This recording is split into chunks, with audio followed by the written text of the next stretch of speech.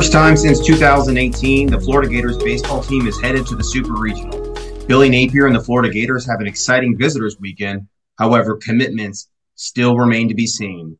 Hello, Gator Nation. Welcome in to another episode of the In All Kinds Weather Forecast. I'm your host, Chris Yanes, joined alongside my co-host tonight, Neil Schulman, where we're going to be recapping all of the exciting action from this past weekend's baseball regional victory and advancing to the Super Regional. Also going to talk about the visitors weekend and recap everything that happened there with the visitors, any recruitment news that has come up, as well as any additional football news to be discussed. But before we get into that, a quick word from our sponsor. The In All Kinds of Weather Forecast is proudly sponsored by Stingray Branding. These folks will put a sting into your marketing and will deliver results that will wow your clients. Whether it's web design, logo design, branding, graphic design, social media management, search engine optimization, marketing strategy, or mobile app design, Stingray Branding has you covered. If you or someone you know needs professional help in any of the above, here are 3 great reasons why you should choose Stingray Branding. 1, it's a veteran-owned business. Can't think of a better way to properly thank those who serve our country than by giving them business. 2, it's run by a UF alum and big Gator fan. And 3, we've got the personal stamp of approval from In All Kinds of Weather, as they did our new logo, our new website. They did the Gator Good Foundation website, and they do all marketing for the Charleston Gator Club. They also have many Gator-related projects on the horizon. So if you're listening to this pod and or your brand company needs some help in any of the aforementioned areas, rest assured that Stingray Branding will more than take care of you. To view their full list of services and rates, go to stingraybranding.com. And with that, Neil, I want to welcome you in here. It was an exciting weekend for our Gators baseball team. It was an exciting weekend, I think, for you traveling and attending all of the regional action that took place. So want to go ahead and open the floor really quick just to kind of get your how was your weekend? How was your experience down in Gainesville and being there at Conroe Ballpark to witness something that hasn't happened in 5 years? Yeah, a lot of driving involved, but all worth it. Just listening to some music, listening to some podcasts, talking to some buddies on the phone. Got my parents on for a little bit of the drive to pass the time. All of it was worth it. The mind numbingness of just staring at the road and waiting to see what other stupid drivers do. All worth it to see the Gators come off the mat, Chris, and win the regional bracket the hard way, something that the Gators just haven't done. They haven't ever had to win a regional coming out of the losers bracket. Now they've gone 2-0 before, and they've been pushed to a game 7 in the position that Texas Tech was in, having won the first 2 games, but they've never lost either of their first 2 games and come back off the mat to win the entire regional. The closest they came to that was last year, where they pushed Oklahoma to a 7th game, but they ultimately lost that. So good to see the Florida Gators make just another type of history this year. I mean, we talk about Caglione breaking the school record for homers in a single season. We talk about the number of wins they had in the regular season, talk about another SEC championship. The Gators just keep on rewriting the University of Florida program's history books with seemingly every time they step on the field, or at least every weekend. And to be able to sit there in the stands and watch it, as hot and humid as it may have been, well worth it. Yeah, definitely. I really love the fact that this team once again overcame the adversity on the field.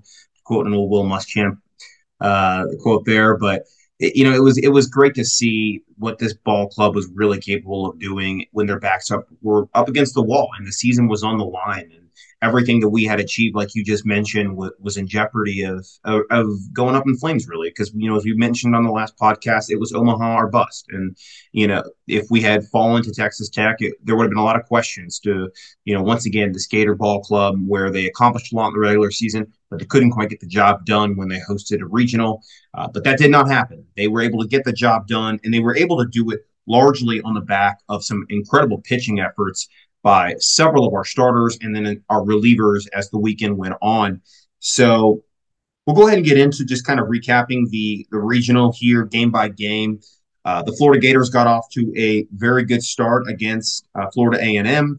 We talked about how there was a debate whether or not you start Jack Caglione, or you go with Brandon Sproat, or you go with Waldrop. But the Gators ended up going with Jack Caglione, and he did a great job. Pitched a solid game, several strikeouts, and he ended up shutting out the Rattlers. And then, it was a good thing because the Gators bats were not hot in game one. So Neil, kind of talk about what your impressions were from the first game against the Rattlers. An inferior opponent, but Caglione rose to the occasion and had a very quality start. Yeah, Caglione and Josh Rivera with a 2-run homer in that game. So, um, I kind of think, Chris, that one of the reasons, not the main reason, obviously, but I think one of the ancillary reasons that we cover Gator baseball as much as we do is because, yes, the Gators have an elite program, but I think it's worth, especially with the new ballpark that just got built, expanding capacity from, I think, 4,000 to up to 10,000 from the old McKeithen Stadium. I think that it's worth Gator football and basketball only, or maybe just the Gator football only, Florida fans maybe investing a little bit into this Gator baseball program right now. So to give y'all a sort of comparison, a football comparison, which really isn't fair because they're very, very different sports, but the from a production standpoint, from a how we left the game feeling standpoint, if you remember the first game of Urban Meyer's tenure where Florida beat Wyoming 32-14, or the Miami, Ohio game 5 years later where we couldn't snap the ball back correctly and we won that game 34-12. Yeah, Florida won, better than losing, but there were a lot of issues there. The Florida A&M game kind of felt like the baseball equivalent of that because, yes, there were some good at-bats. Josh Rivera put a barrel on a baseball, beautiful. Jack Caglione was tremendous.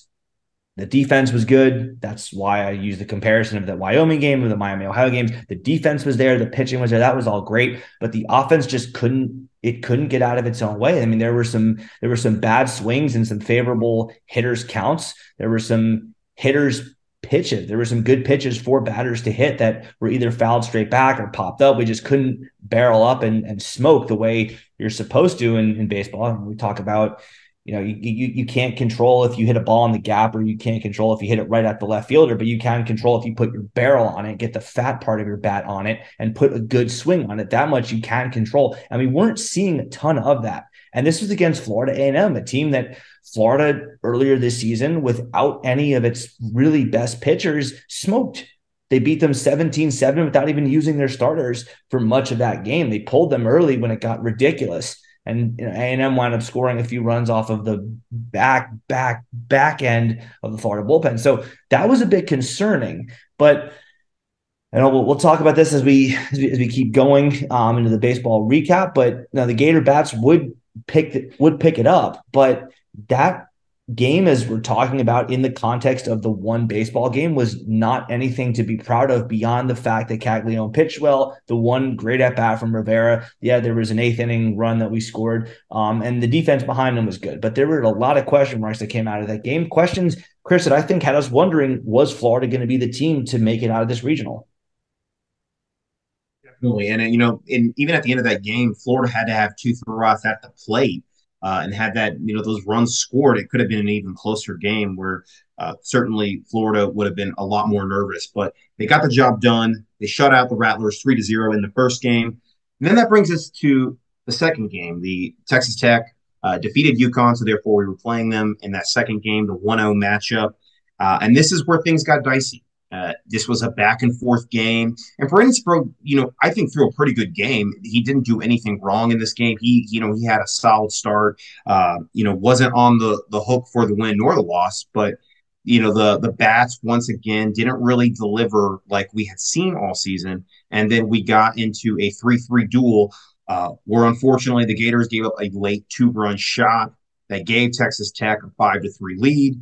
And then the Florida Gators tried to make a valiant comeback at the end there, but ultimately fell 5-4, putting us in the elimination bracket. So, Neil, give us your thoughts after the first game versus Texas Tech.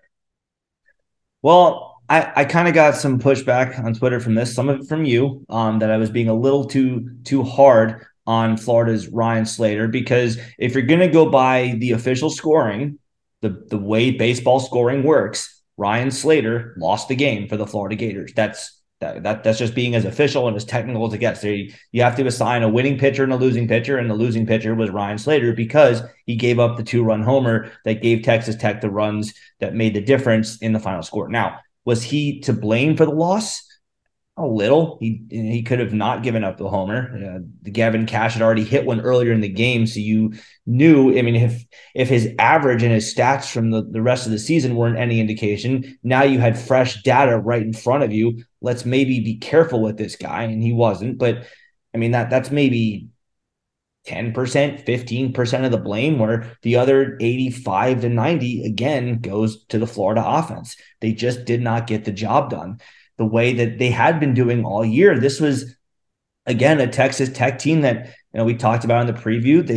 They have one good pitcher, Mason Molina. They used him against Connecticut. He wasn't available. I mean, Brandon Beckel is a solid reliever. Ryan Free is probably probably would be an above average reliever in the SEC. The rest of their pitching staff just isn't that good. And Florida, yeah, that they did have some good at bats here and there, but they didn't string together enough of them consistently that if you keep putting barrels on baseballs, eventually law of average says you're going to find gaps. You're going to find holes through the infield. You're going to get some breaks go your way if you just keep barreling them up. And Florida didn't do that consistently enough. So when the occasional barrel of a bat did meet a baseball, Jack Caglione had a good one in that game, and it didn't go Florida's way. There was nothing else before or after him that could keep the rally going. So, he didn't wind up being followed up with a double because someone else put a barrel on a bat with a good swing on a good hitter's pitch. It just didn't happen. So again, a disappointing performance from the Florida bats. Some of it I would say definitely due to luck, but a lot of it I think was in the Gators' control, and they didn't control what they could control. So that put them in the losers bracket for the third straight year in their own regional. Yeah, and I think this game really just highlights kind of the fickle nature of the sport of baseball. We talked about it going into throughout the season and then going into the NCAA tournament, how, weird plays, where, Jack Caglione put two, balls in the air that definitely could have been home runs, and they weren't, and they didn't go his way. They didn't go the team's way. And that could have been the difference actually in a victory for the Gators and actually finishing this regional a lot sooner than they did, but it didn't. And that just goes to show that when you don't have a superb hitting night, when you give up timely hits to the other team, you can lose a game. And that's exactly what happened in this situation. And we said Texas Tech was a formidable opponent against the Gators. We both predicted Texas Tech to get into the 1-0 game versus the Gators, in which they did. You did predict that they would beat us at least one time. I believe you did. The thought, though, that it was going to be in the regional final matchup, not in the 1-0 matchup. I did. Yeah. I'm not gonna go out and call it that I was right on this. I had Florida going 2-0 and being the in the driver's seat and getting pushed to a 7th game by Texas Tech. But yeah, man, I mean they hit the ball and they're hot. So that was why I predicted that. But sorry, I interrupted you. Go ahead. No, it's totally fine, man. That's good. I think, as you mentioned too, how Texas Tech has a couple of decent pitchers, but the most of their pitching rotation and their bullpen just isn't really up to SEC level talent. And it kind of showed, I think, later as the weekend progressed when the Gator bats did get hot. But before we get to that point, now getting into the UConn game, Florida had to shake off a heartbreaking loss in game 2. And basically about 12 hours, they had to turn around, be back at the ballpark, warming up, ready to go for a noon first pitch. Hurston Waldrep probably pitched one of the finest games of the season for a Florida pitcher.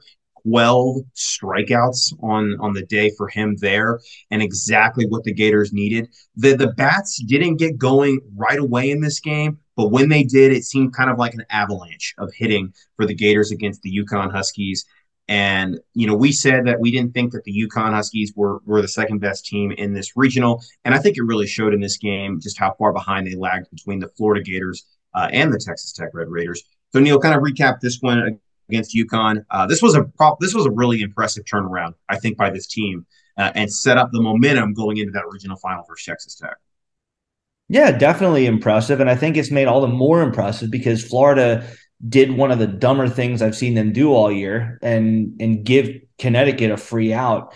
Caglione, who's been nothing short of a stud this year, made a pretty, if we're being honest, keep it respectful, but keep it real, a mistake you don't expect high schoolers to make, forgetting how many outs there were and just taking off on a dead sprint on a routine fly ball. Now, he didn't do it on purpose. We're not going to, drag the kid, especially for all the amazing thing he's done this year for the Florida Gators. But that's objectively a pretty stupid thing to do. Like fans, all the fans around me in the stands were like, "What is he doing, dude? What are you doing, guys? What are you doing?" Not one or two. Every other fan knew that he was making a big mistake. But to the Gators' credit, they came back and they more than bounced back from that. Caglione more than made up for that with a 3-run bomb. He'd made great contact the night before against Texas Tech, as we talked about, putting 2 balls at the warning track that didn't quite have enough with the wind coming in to get out of the yard, but made sure there wasn't any room for the wind to blow this one back and just crushed a 3-run homer that gave Florida a 4-run lead after Wyatt Langford had given them the lead for good with a sac fly, making it 2-1. Cags with a 3-run shot to make it 5-1. And at that point, Florida just kind of cruised. I mean, Waldrop, I guess the pitch count you could say was the concern with him, but it wasn't the quality of his stuff by any means. He did more than enough to verify that he was, going to be a first-round pick. Or if not first-round pick, a second-round pick at the absolute worst. All the scouts in the stands with the radar guns right behind home plate are, they feel like they more than had their money's worth out of that game. So, great performance from him. Brandon Neely shutting the door, and the Gators, coming off the mat with the first of the 3 wins in a row that they would need to keep their season alive. They got the job done in the first one on Sunday afternoon. Yeah, and I also thought this win was very reminiscent of kind of the way the Gators did it in 2017, where you'd have a really strong star for maybe an Alex Faedo or a Brady Singer, and then you'd have a guy like Michael Byrne come in and pitch the last 2 or 3 innings, and that's exactly what sort of happened here in this game, where you had Hurston Waldrop go 7 innings, and then you had Brandon Neely shut the door in the last 6 outs. So just a dominant performance, I think, for the Gators in this one, and it really did, because we didn't have to go deep into the bullpen. It set up for an impressive regional finals matchup for the pitching for the Gators. And it gave Kevin O'Sullivan a lot of options heading into that matchup versus Texas Tech. And one more thing I also kind of want to note too, I thought that this performance by Hurston Waldrop, in my mind, sort of solidified the fact that he's been one of maybe the most consistent starting pitcher all season. And there's an argument, I think, to be made that he is the ace of the staff. Would you agree, Neil? Well, I don't think there's any debate that it's either him or Sprode. I think that he has been the number 2 guy all year, in part because Florida wanted maybe some wiggle room if they lost the opener. Brandon Sprode has been a bit less consistent. He's been tremendous for Florida for the majority of the year, but I say he's been less consistent than Waldrop. And I say that even with the caveat that Waldrop was forced to change his windup. His whole motion was screwed up by the NCAA 11 weeks into the season. Kind of crazy to me that you can watch him play for an entire season at Southern Miss and then 11 weeks of this season at Florida and not say boo, and all of a sudden, oh, now you find something wrong with his windup, which could have derailed him, because we saw against Missouri and against Texas A&M, he did struggle, but came back, worked on it, found a rhythm found a windup, found a motion, found a technique that worked for him, and he regained his top form and more. Even though, as we said, Connecticut isn't exactly the cream of the crop in the country, I thought that they were a very, very low 2 seed. I thought they honestly should have been a 3 seed, even despite their gaudy RPI, which, by the way, is a terrible metric. But and their record, I wasn't really buying their hype. And although I may say what I think about them, their lineup does have some guys that can hit, and Waldrop shut them down. Dominic Freeberger and Corey Morton are 2 of the better hitters that I think Florida has seen all year. There is a drop in their lineup after those 2, but those 2 guys can hit. They are for real, and Waldrop shut them and the rest of the guys down. Definitely. So, the Gators advanced to the regional final with that 8-2 victory over the UConn Huskies, where they faced off once again against the Texas Tech Red Raiders. And this is where Kevin O'Sullivan, I think, really showed his confidence in his staff, as well as his experience as a manager in the SEC. For this matchup, he went with the freshman, reminiscent of what Carson Feingold the previous year against Oklahoma, with Cade Fisher, and he delivered an impressive performance, 7 innings, multiple strikeouts, and just exactly what the doctor ordered for this Gators team, where they needed to have their starter go deep in this game. And I think if Gator fans had said, hey, you're going to get 5 innings out of this guy, they would have taken it. The fact that we got 7, Neil, was just absolutely incredible. And I think it only built the confidence of this pitching staff and the hitters, too, knowing that, you know what, these guys got our back. The pitchers got our back. They're giving us the time to be able to get going and get hot once again at the plate because we struggled in the first 2 games. We got hot against UConn, and then that carried on into the second game versus Texas Tech, the first of the regional final. And of course, I think this game true highlighted how when we put our backs up against the wall, even when adversity strikes, Florida can overcome it. And I'm going to single out the moment in the game where it could have been absolutely disastrous with that base running, just complete faux pas. I don't know if it was miscommunication from the third base coach or just the players didn't understand really that they couldn't make it home. But, you had a hard hit ball to third base. Our first runner got out of the play, and then they tried to do the double steal action at second base to force the throw back home, and it just was a disaster. But the Gators rebounded, and they had a 2-out rally, which got the game going again for them in their way. Because hey, if they don't get that out, that game, or if they get out in the next batter, that game could have turned the other direction, but it didn't. They responded in kind, and the Gators ultimately cruised to victory in this game. So Neil, kind of what were your thoughts in game 2? Well, there are the thoughts on that play, and then there are the thoughts on the rest of the game because yeah, Florida won and that's great, but that's the kind of thing that's going to lose them a game if they play a really good team because Texas Tech, they're the 6th best team in the Big 12. Florida survived it because Texas Tech was 500 in the Big 12. They will not survive that kind of mistake against a Wake Forest, against a Tennessee. I know we beat them 2 out of 3, but that's still a really, really talented team over there. They will not survive that against a Virginia, who they are made Florida and Virginia can win the super regionals that they're both hosting will be their first opponent in the College World Series. They won't survive that against an Oral Roberts, a team that isn't as talented as Florida, but is hot and is winning a ton of games these days. And you don't do that by accident. So, the play. First things first, I have no idea why in the world you ever swing at a 3-0 pitch. If your name is Aaron Judge, fine, go ahead. You're Albert Pujols in your prime, go ahead. Jack Caglione, I'll even extend this to him. If you're Jack Caglione, sure, I'll give you the grace to go ahead and swing a 3-0 pitch. If you're not famous for the amount of home runs you hit, or if you don't have a batting average or on-base percentage of about 600, you don't swing at a 3-0 pitch. You just don't do it. You work the pitch count. You wait for the next pitch to be even better. You dare the guy who has just thrown 3 balls in a row to throw you 1 strike. You give him 2 chances at it. The second time, maybe you swing. But that was the first mistake. The second mistake, why are we sprinting home when the ball's on the ground before it clears the infield? Because there are circumstances in baseball where you tell your guys, run on contact, run when the ball touches the ground, or run when the ball is through the infield and on the ground. Like when it's reached the outfield and it's clear it's going to hit the ground or has hit the ground already. We apparently either told the runner on third, Richie Schiefhofer, to take off on contact or take off when the ball had hit the ground.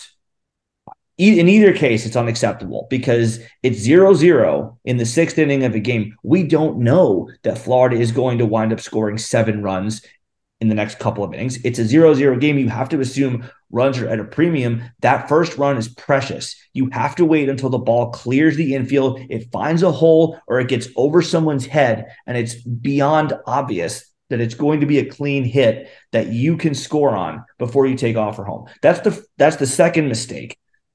The third mistake, Cade Kurland at third base. I know that you can see your teammates in a rundown and you want to try to help them out by kind of dancing off third base and maybe baiting the first baseman, Gavin Cash, who, by the way, just destroyed Florida this weekend.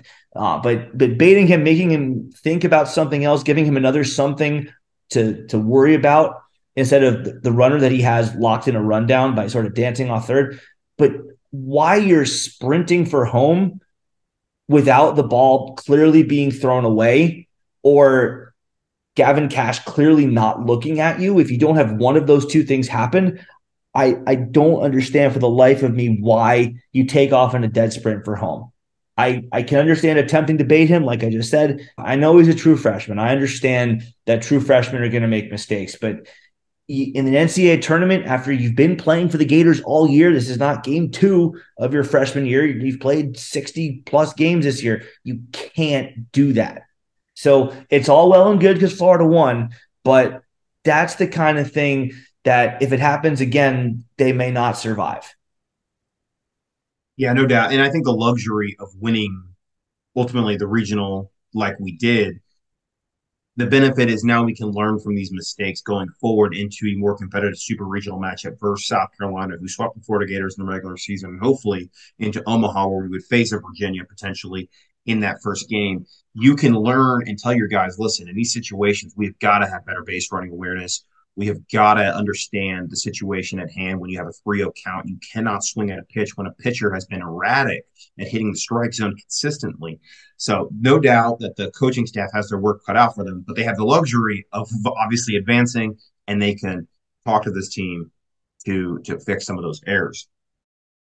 Yeah. So before we move on to the true regional final, I gave my thoughts on the bad stuff. I got to touch on the good stuff first. Cade Fisher, game of his life, man. That's that has to be shouted out as one of the it's tough because Jonathan Crawford threw a no-hitter for Florida in 2011, I think, or 2012 in the regional opener against Bethune-Cookman. Alex Faedo had 2 tremendous performances against TCU in the World Series in 2017. And Carson Finvold last year against Oklahoma was a gem of a complete game. But this was up there. Cade Fisher, what he did against Texas Tech in this game was up there with the great pitching performances in certainly in Gator baseball postseason history.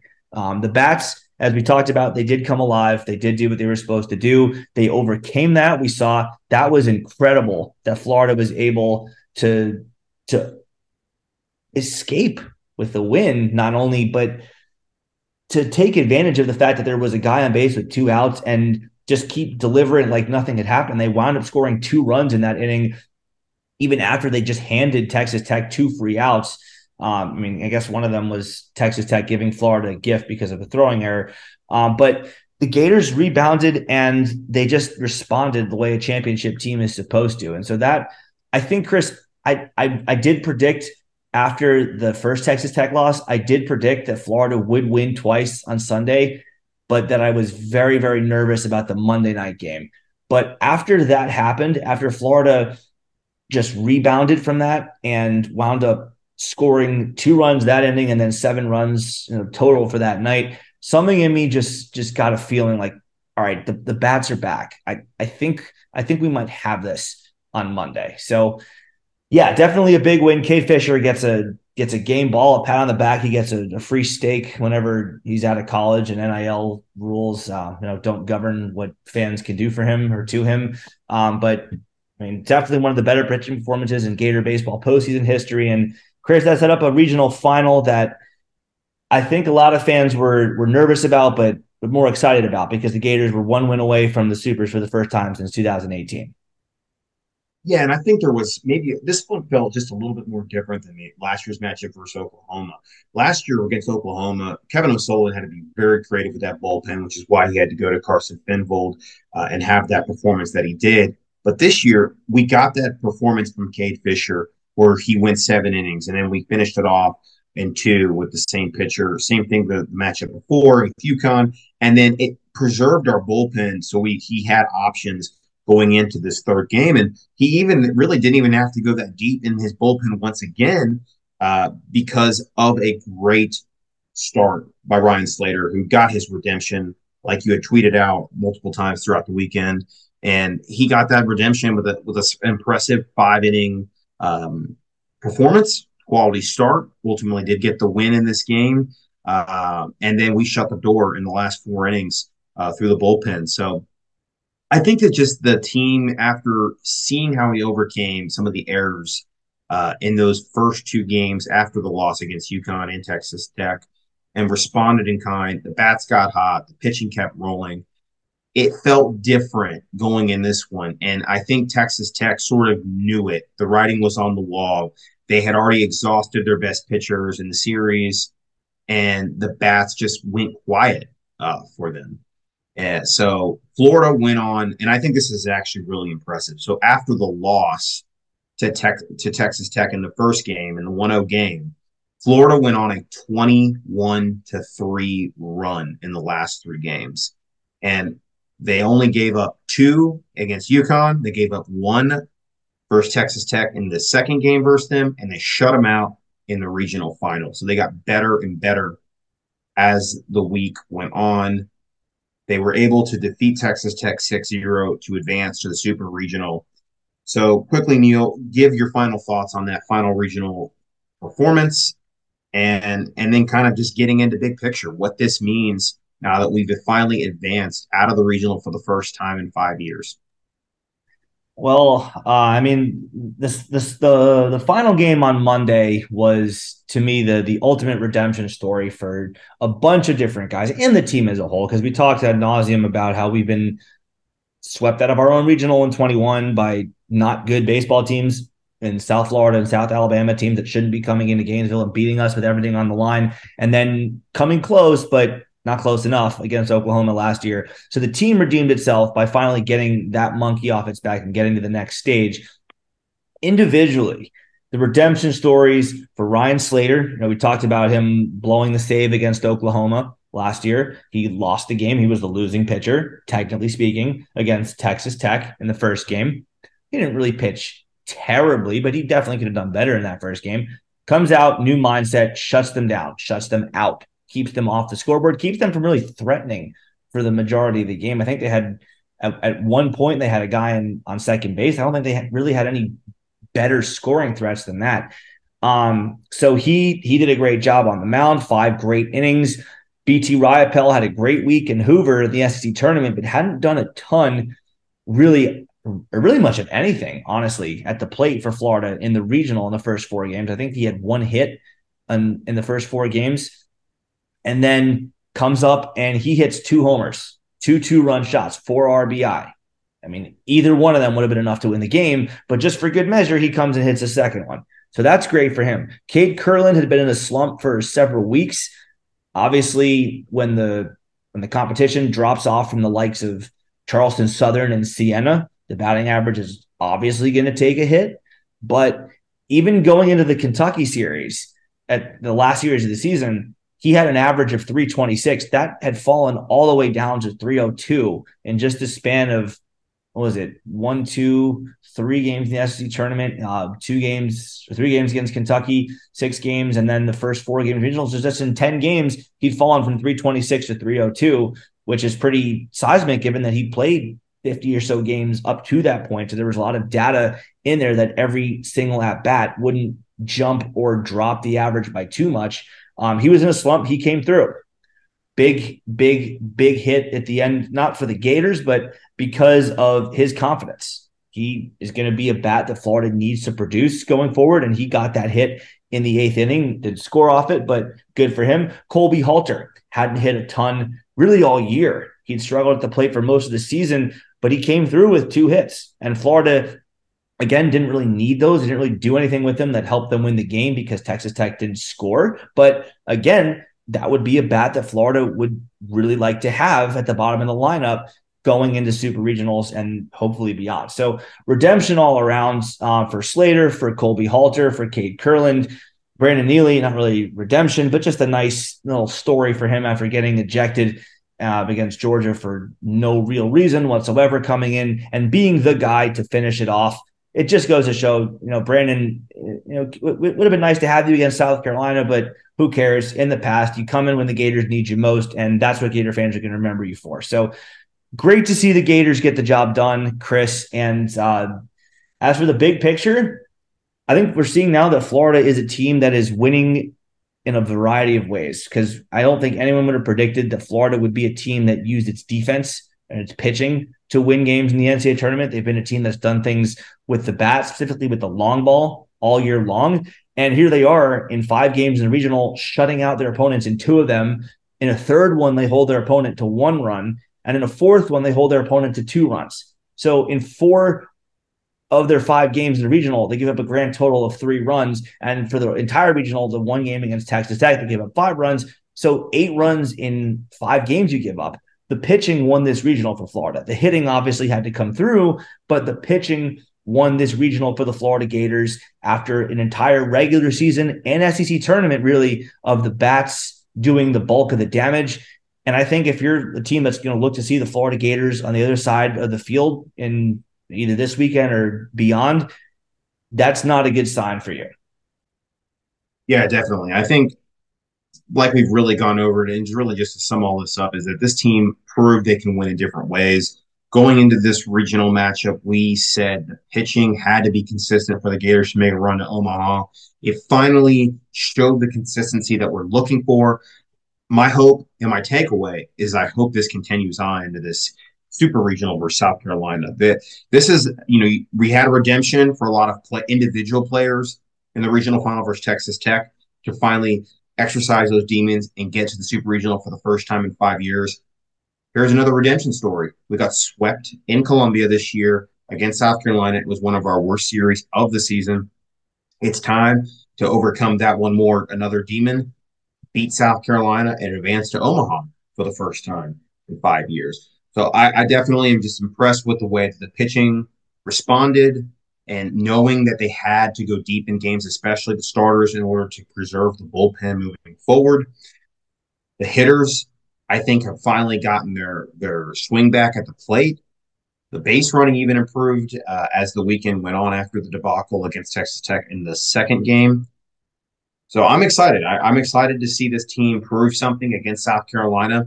I think they will, and we'll get into that later in the week when we have a preview show for the Super Regional. And just for our fans out there, I want to go ahead and kind of tease. We're going to have a special episode coming up where we're actually going to be teaming up with the Spurs Up show, previewing the Florida-South Carolina series from the South Carolina's fan perspective. I think this is going to be a great series. There's a lot of history to talk about in this upcoming matchup with South Carolina. Florida has faced South Carolina obviously numerous times in the regular season, in the SEC tournament, fighting for SEC supremacy. But they've also fought before in the NCAA tournament in Omaha and have actually lost to South Carolina in the final in one of the most gut-wrenching defeats in school history. So there's going to be a lot to talk about with Spurs Up. We're excited. Neil and I are very excited to collaborate with those guys over there, and we look forward to the conversation. So be on the lookout for that episode to drop later in the week, right before the Super Regional matchup begins on Friday. And it was announced today that the series will begin on Friday and will run Saturday, and if necessary, for a third game on Sunday. So go ahead and make sure you mark your calendars off this weekend to watch those games Friday and Saturday evening. It's going to be a fantastic time. I would imagine, Neil, and I'm sure we'll talk about it later, that the first 2 pitchers will be Sproat and Waldrip, and hopefully that is all we need. So that is it for baseball. We're going to now switch gears into football. There's a lot of news to cover out of the official visits that we had this week. It was a big weekend, and we I think are going to see some results from it down the road, but unfortunately no commitments yet. Before we get into that, though, a quick word from one of our partners. The Gator Good Foundation is one of our big partners, longtime partners with the show. The Gator Good Foundation is a nonprofit organization that works to send an underprivileged Gator fan to the swamp. For those of you that are new listeners, the Gator Good Foundation collects donations from fans and uses it to bring someone to his or her first ever Florida Gator football game. If you believe you or someone you know is worthy of the honor for next season, please email us at gatorgoodfoundation@gmail.com. The football season just around the corner. That would definitely be something to start thinking about, and email our partners at the Gator Good Foundation. So Neil, speaking of football, let's talk about it. We had some news today break. Unfortunate news. We had said going into the official visits, we wanted to see, us close. Closers close. There were a lot of official visits around the country this weekend, not many commitments as a result of it.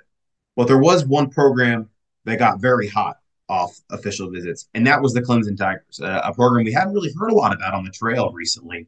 But they struck again in Tampa. TJ Moore, who a long time was thought to be a big time Florida lean. This is a top 100 receiver out of Tampa, Tampa Catholic High School here, where I'm from. He committed to the Clemson Tigers today after his official visit, was expected to visit Florida later in the month, but that no longer will be the case. He is in the class with Dabo Sweeney. Clemson has a long history of actually coming into Tampa and pulling wide receivers specifically. Guys like Ray McLeod come to mind there. This is a tough loss for the Gators. I think this was a guy a lot of people had penciled in the class. Would have been a big way to get that receiver core going for the 2024 class. But unfortunately, Florida's going to have to pivot and go in different direction there. There are a lot of other options on the board. You have a guy like Jure Hawkins out of IMG who's going to be visiting Florida later this month. That's a guy that I'm looking at as potentially joining the class, but not as highly ranked. I think will potentially could rise up the rankings, but also he kind of fits more into that slot speed role, whereas TJ Moore was more of that taller possession receiver where you want to balance that receiving core class out. But we'll have to see kind of how it goes there. So unfortunately, a big loss there. But then we kind of get into the visits themselves. We put a lot of content out on our recruiting handle this past weekend, kind of showing live in action as the guys were arriving to campus, as well as they were visiting and taking the pictures. Neil, I think Florida, at the very least, has one of the most impressive photo shoots, maybe for any official visitor in the country. It certainly beats putting a blanket draped over in the background like another school up north. Yeah. But it looked like it was a successful visit weekend. All the early signs and returns from the parents, from the players that visited, say that the coaches really know how to connect genuinely with these guys. Uh, no commitments, though. No commitments, and certainly that is disappointing. But I want to remind fans, it was at this time last year when you had an Aiden Mizell visiting. It was at this time last year where a prospect out of Alabama who nobody really had heard from or expected in the Florida Gators class named Kelby Collins visited Florida for the first time. Those guys ultimately committed later in the summer. And we had a lot of official visits this weekend. We're going to have a lot of official visits later in the week, this coming week, and in this month. Neil, I would expect some visits to finally come to fruition into commitments probably later in the month of June, into July, and into August before the football season starts. And of course, we all know the dead period's coming up in July, where guys, after maybe they take their visits, are going to finally make some decisions. So maybe give me your impressions on where you think we are recruitment wise after the official visits this week and where you think we go from there. Well, we talked at nauseum or I talked at nauseum on the last pod, certainly about my fandom of the player that Chris Jones is, a linebacker. And we also talked on that pod about how, as you just mentioned, Florida needs to close. The line from Shelton on High Top Sport was something like, be more aggressive. You have to go and sometimes be more of a salesman, I think. If a kid goes to you and says, hey, I really liked your campus. I really liked your coaching staff. I like the guys. I like the facilities. I just want to go home and think about it. Maybe I hate to say this because this goes against every fiber of Napier's being, but maybe you pull out a stunt and you go, well, what's there to think about? You're here. Mom and dad are here. You see it for yourself. What's there to think about? Because now the ball is in the court of the Georgia Bulldogs because they're going to get him on their campus in a couple of weeks from now. And sure, Florida might still win the battle. Maybe he just wants to take that visit to get a free trip to Athens and meet some girls or something. It's always possible with high school kids. I don't know. But you're giving them that chance to sell him.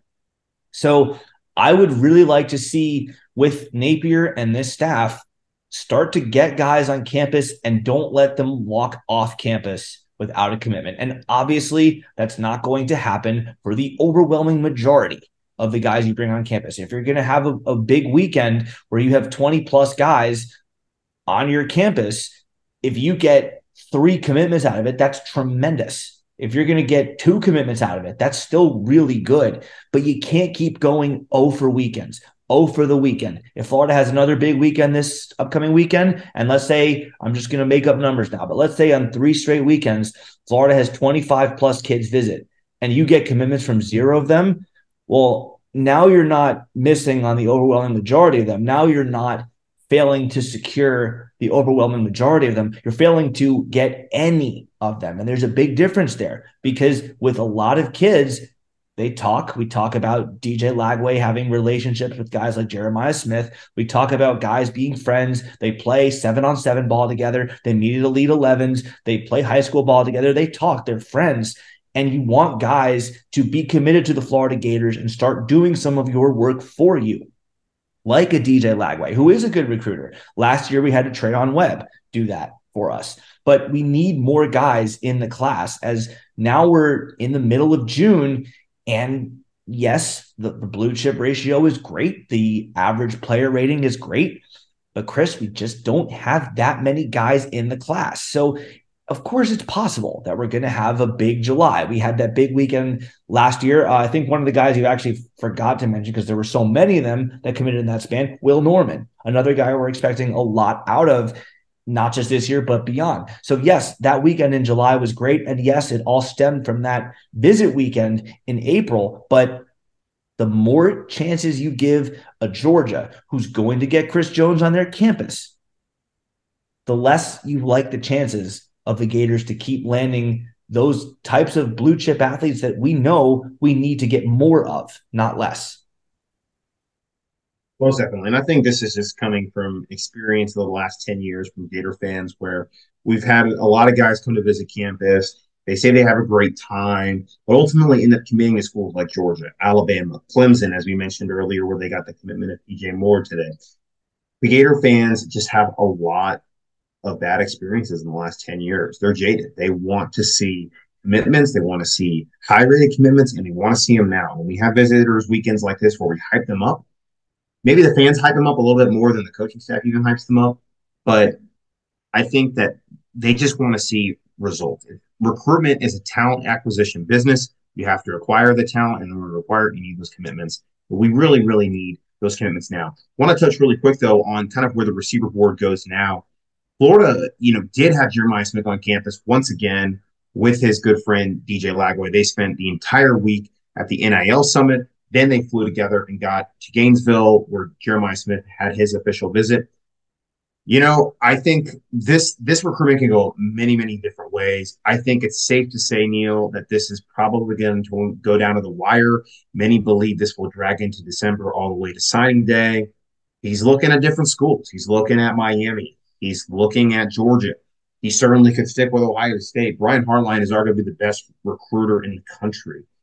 And of course, this is his receivers coach. But he also could flip to Florida. There's smoke that will happen. And he has a great connection to DJ Lagway. Guys want to play with leaders, with alphas. And so that was one of the biggest takeaways from this weekend was the fact that DJ Lagway is that. One of the guys that actually mentioned this was Jordan Ross. Jordan Ross is an edge defender out of the state of Georgia or Alabama. I can't remember off the top of my head, but he's from one of those schools or one of those states. A similar situation, I think, to Kelby Collins last year, where many believe he's leaning toward an Auburn, Alabama, a Georgia, not looking at Florida. But then after this weekend, had a fantastic weekend, made a great connection with DJ Lagway. And actually, there's reports out today from Keith Neubauer of On3 that his mother has actually said Florida is the number one school right now from the visit. So Florida has shot up the board overnight for one of the top edge rushers in the country. Some outlets actually have him as a 5-star. He could ultimately end up as a consensus 5-star when it's all said and done. So that would be huge, especially at a position where we really do need edge players to commit. We actually need to take a lot of edge players. We're currently in the portal trying to fill the depth of that position for this upcoming season. So Jordan Ross sort of now has become one of the highest guys on the board for this staff to get, and they certainly made a great impression. Other receivers that we looked at, Jeray Hawkins, as I mentioned, is going to be visiting in a couple of weeks here. That's a commitment, I think, that coming down to Penn State or us. And certainly the room in the class right now for receivers could help us there. There's another prospect that's certainly starting to gain a lot of attention. He's from Louisiana, Michael Turner, high rated 3-star. A lot of people believe he'll be elevated to a 4-star not too long from now. But he's got some big offers. He's catching the attention from schools like Georgia, Miami, Auburn, Tennessee. Many believe, though, if LSU comes in with the offer, then it could be all over. So we'll have to see there if Florida can nab him quickly. They have success getting guys like Trevor Etienne in the class a couple of years ago now to join from the state of Louisiana. So we'll see if that trend can continue with Michael Taylor. And then there's Chance Robinson. Chance Robinson is expected to visit here this month as well. He is a longtime Miami commit. And Neil, I know you've shared your thoughts on this one. I think now the staff has to turn the heat up on Chance Robinson to flip. And Miami's got a lot of recruiting issues. There's a lot of rumors out there right now that they are kind of on probation, or they're at least being watched by the NCAA with all of the stuff that went on with John Ruiz this past year. John Ruiz is under federal investigation for all of the stuff that has happened with Life Wallet and the stock there. So I think that there's certainly an opening and an opportunity as time goes on with Chance Robinson. I know he likes the guy. Likes the guys there. He likes the program. He's from South Florida. But at the end of the day, if the NIL isn't there for Miami anymore, and there's an opportunity to come in and make an impact at a school like the University of Florida, who could have a more promising future, there's certainly a potential for Chance Robinson to flip to the Gators. A couple other guys I want to mention before we close tonight. There was some good feedback, guys, from Kendall Jackson, who is from Gainesville, as well as LJ McCray out of Mainland. He is teammates with Zay Mincy, the safety, who many believe is a big Florida lean right now and will be visiting this coming weekend. Could be on commit watch this coming weekend. LJ McCray did say he had a great time. I think this is one that I would expect potentially in the class sometime this summer. We might just have to wait, though, for that to come to fruition. And then you have, this upcoming weekend, we've got some big guys coming. Amir Jackson, Walter Matthews, two tight ends right there who are potentially leaning toward Florida. Amir Jackson probably being the most likely of the two. But I think there's some opportunities for some commitments over the next coming weeks for this team. We're just going to have to sit back and see. So, as Neil mentioned, the blue chip rating is good. The overall player average is good. Right now, we only have 8 commitments. We need to start seeing a couple more to start rising up the rankings and start getting hot on the recruiting trail to get that momentum. So I think we'll just have to continue to be patient. It's frustrating to not see the results right away, but as the summer goes on, I think the staff is working very hard behind the scenes to get guys on campus, to get them excited about playing for the Florida Gators. And we have some great recruiters. Having a DJ Lagway at this time right now is something we didn't have this time last year, and I think is going to end up paying off and maybe getting us those higher level elite guys that we missed out on last year. That could truly be the difference maker in the 2024 class. Neil, any more thoughts on recruiting or football before we wrap it up for the evening? Yeah, I mean, I think the last sentence you just said was the key for this class, because Florida, I will argue hard, Florida did get some elite talent last year. I happen to think very, very highly of Kelby Collins. I happen to think very, very highly of Aiden Mizell. We haven't even seen Eugene Wilson yet, but I happen to think very, very highly of him. And I happen to, although he's a project, I happen to think highly of the potential of Rod Kearney. I think he is one that's going to take another year or two to develop, but I think the potential there is huge. So I think we have 4, 5, maybe 6 guys that we can look back in 5 years and go, oh yeah, that guy should have been a 5-star. Yeah, that was an elite pull. That was a tremendous recruiting win for Florida. He was an elite player for Florida. But we didn't get enough of those guys. We got a lot of guys that I think are just going to be very good players. For example, I would say Ventrell Miller was one for Florida that definitely outplayed his 3-star rating, but you wouldn't call him an elite player for Florida. He was very good. He was a very good college football player for Florida, but you wouldn't call him a Brandon Spikes. You wouldn't put him at the level of a Mike Peterson. You just wouldn't put him at that upper echelon of guys. In recruiting now, I think Florida's goal is has got to be to start closing on more of those guys that you look at and go, yeah, I could see, let's say Chance Robinson.